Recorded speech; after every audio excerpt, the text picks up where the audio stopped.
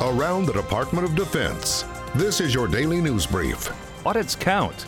I'm Mark Weeks. A department-wide audit has long been a goal of the Defense Department and Congress. DoD's Comptroller David Norquist updated the House Armed Services Committee on the department's financial statement audit. Until last year, DoD was the only large federal agency not under full financial statement audit.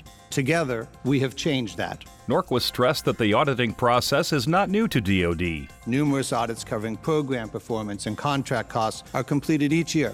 But financial statement audits are different. They are comprehensive, they occur annually, and they cover more than financial management. The Comptroller said the DoD audit was extensive and involved more than 1,200 auditors, reviewing hundreds of thousands of items in more than 900 site visits to 600 locations. They include verifying the count, location, and condition of our military equipment, real property, and inventory. It tests security vulnerabilities in our business systems and validating accuracy of personnel records and actions, such as promotions and separations. The auditors provided favorable feedback that the Army, Navy, and Air Force had properly accounted for major military equipment and military and civilian pay.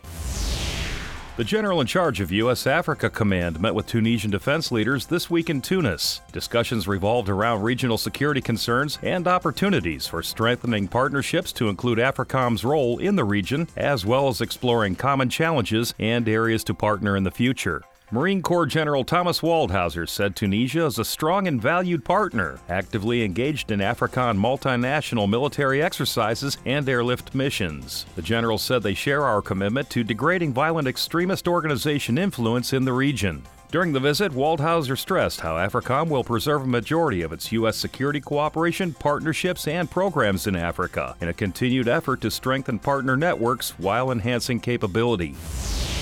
The Navy has deployed adaptive force packages to the Caribbean and Central and South America to conduct subject matter expert exchanges from May to October in support of Southern Partnership Station. The adaptive force packages are comprised of military personnel from naval construction, explosive ordnance disposal, diving and salvaging, medicine and surgery, and public affairs, and will focus on locally identified needs to include port and harbor security, health service systems, and humanitarian response infrastructure. Southern Partnership Station is an annual series of Navy deployments to engage with regional partner nation militaries, security, and police forces. They also engage with civilian health professionals and other governmental agencies. This year, they will visit Barbados, Colombia, Guatemala, Honduras, and Peru.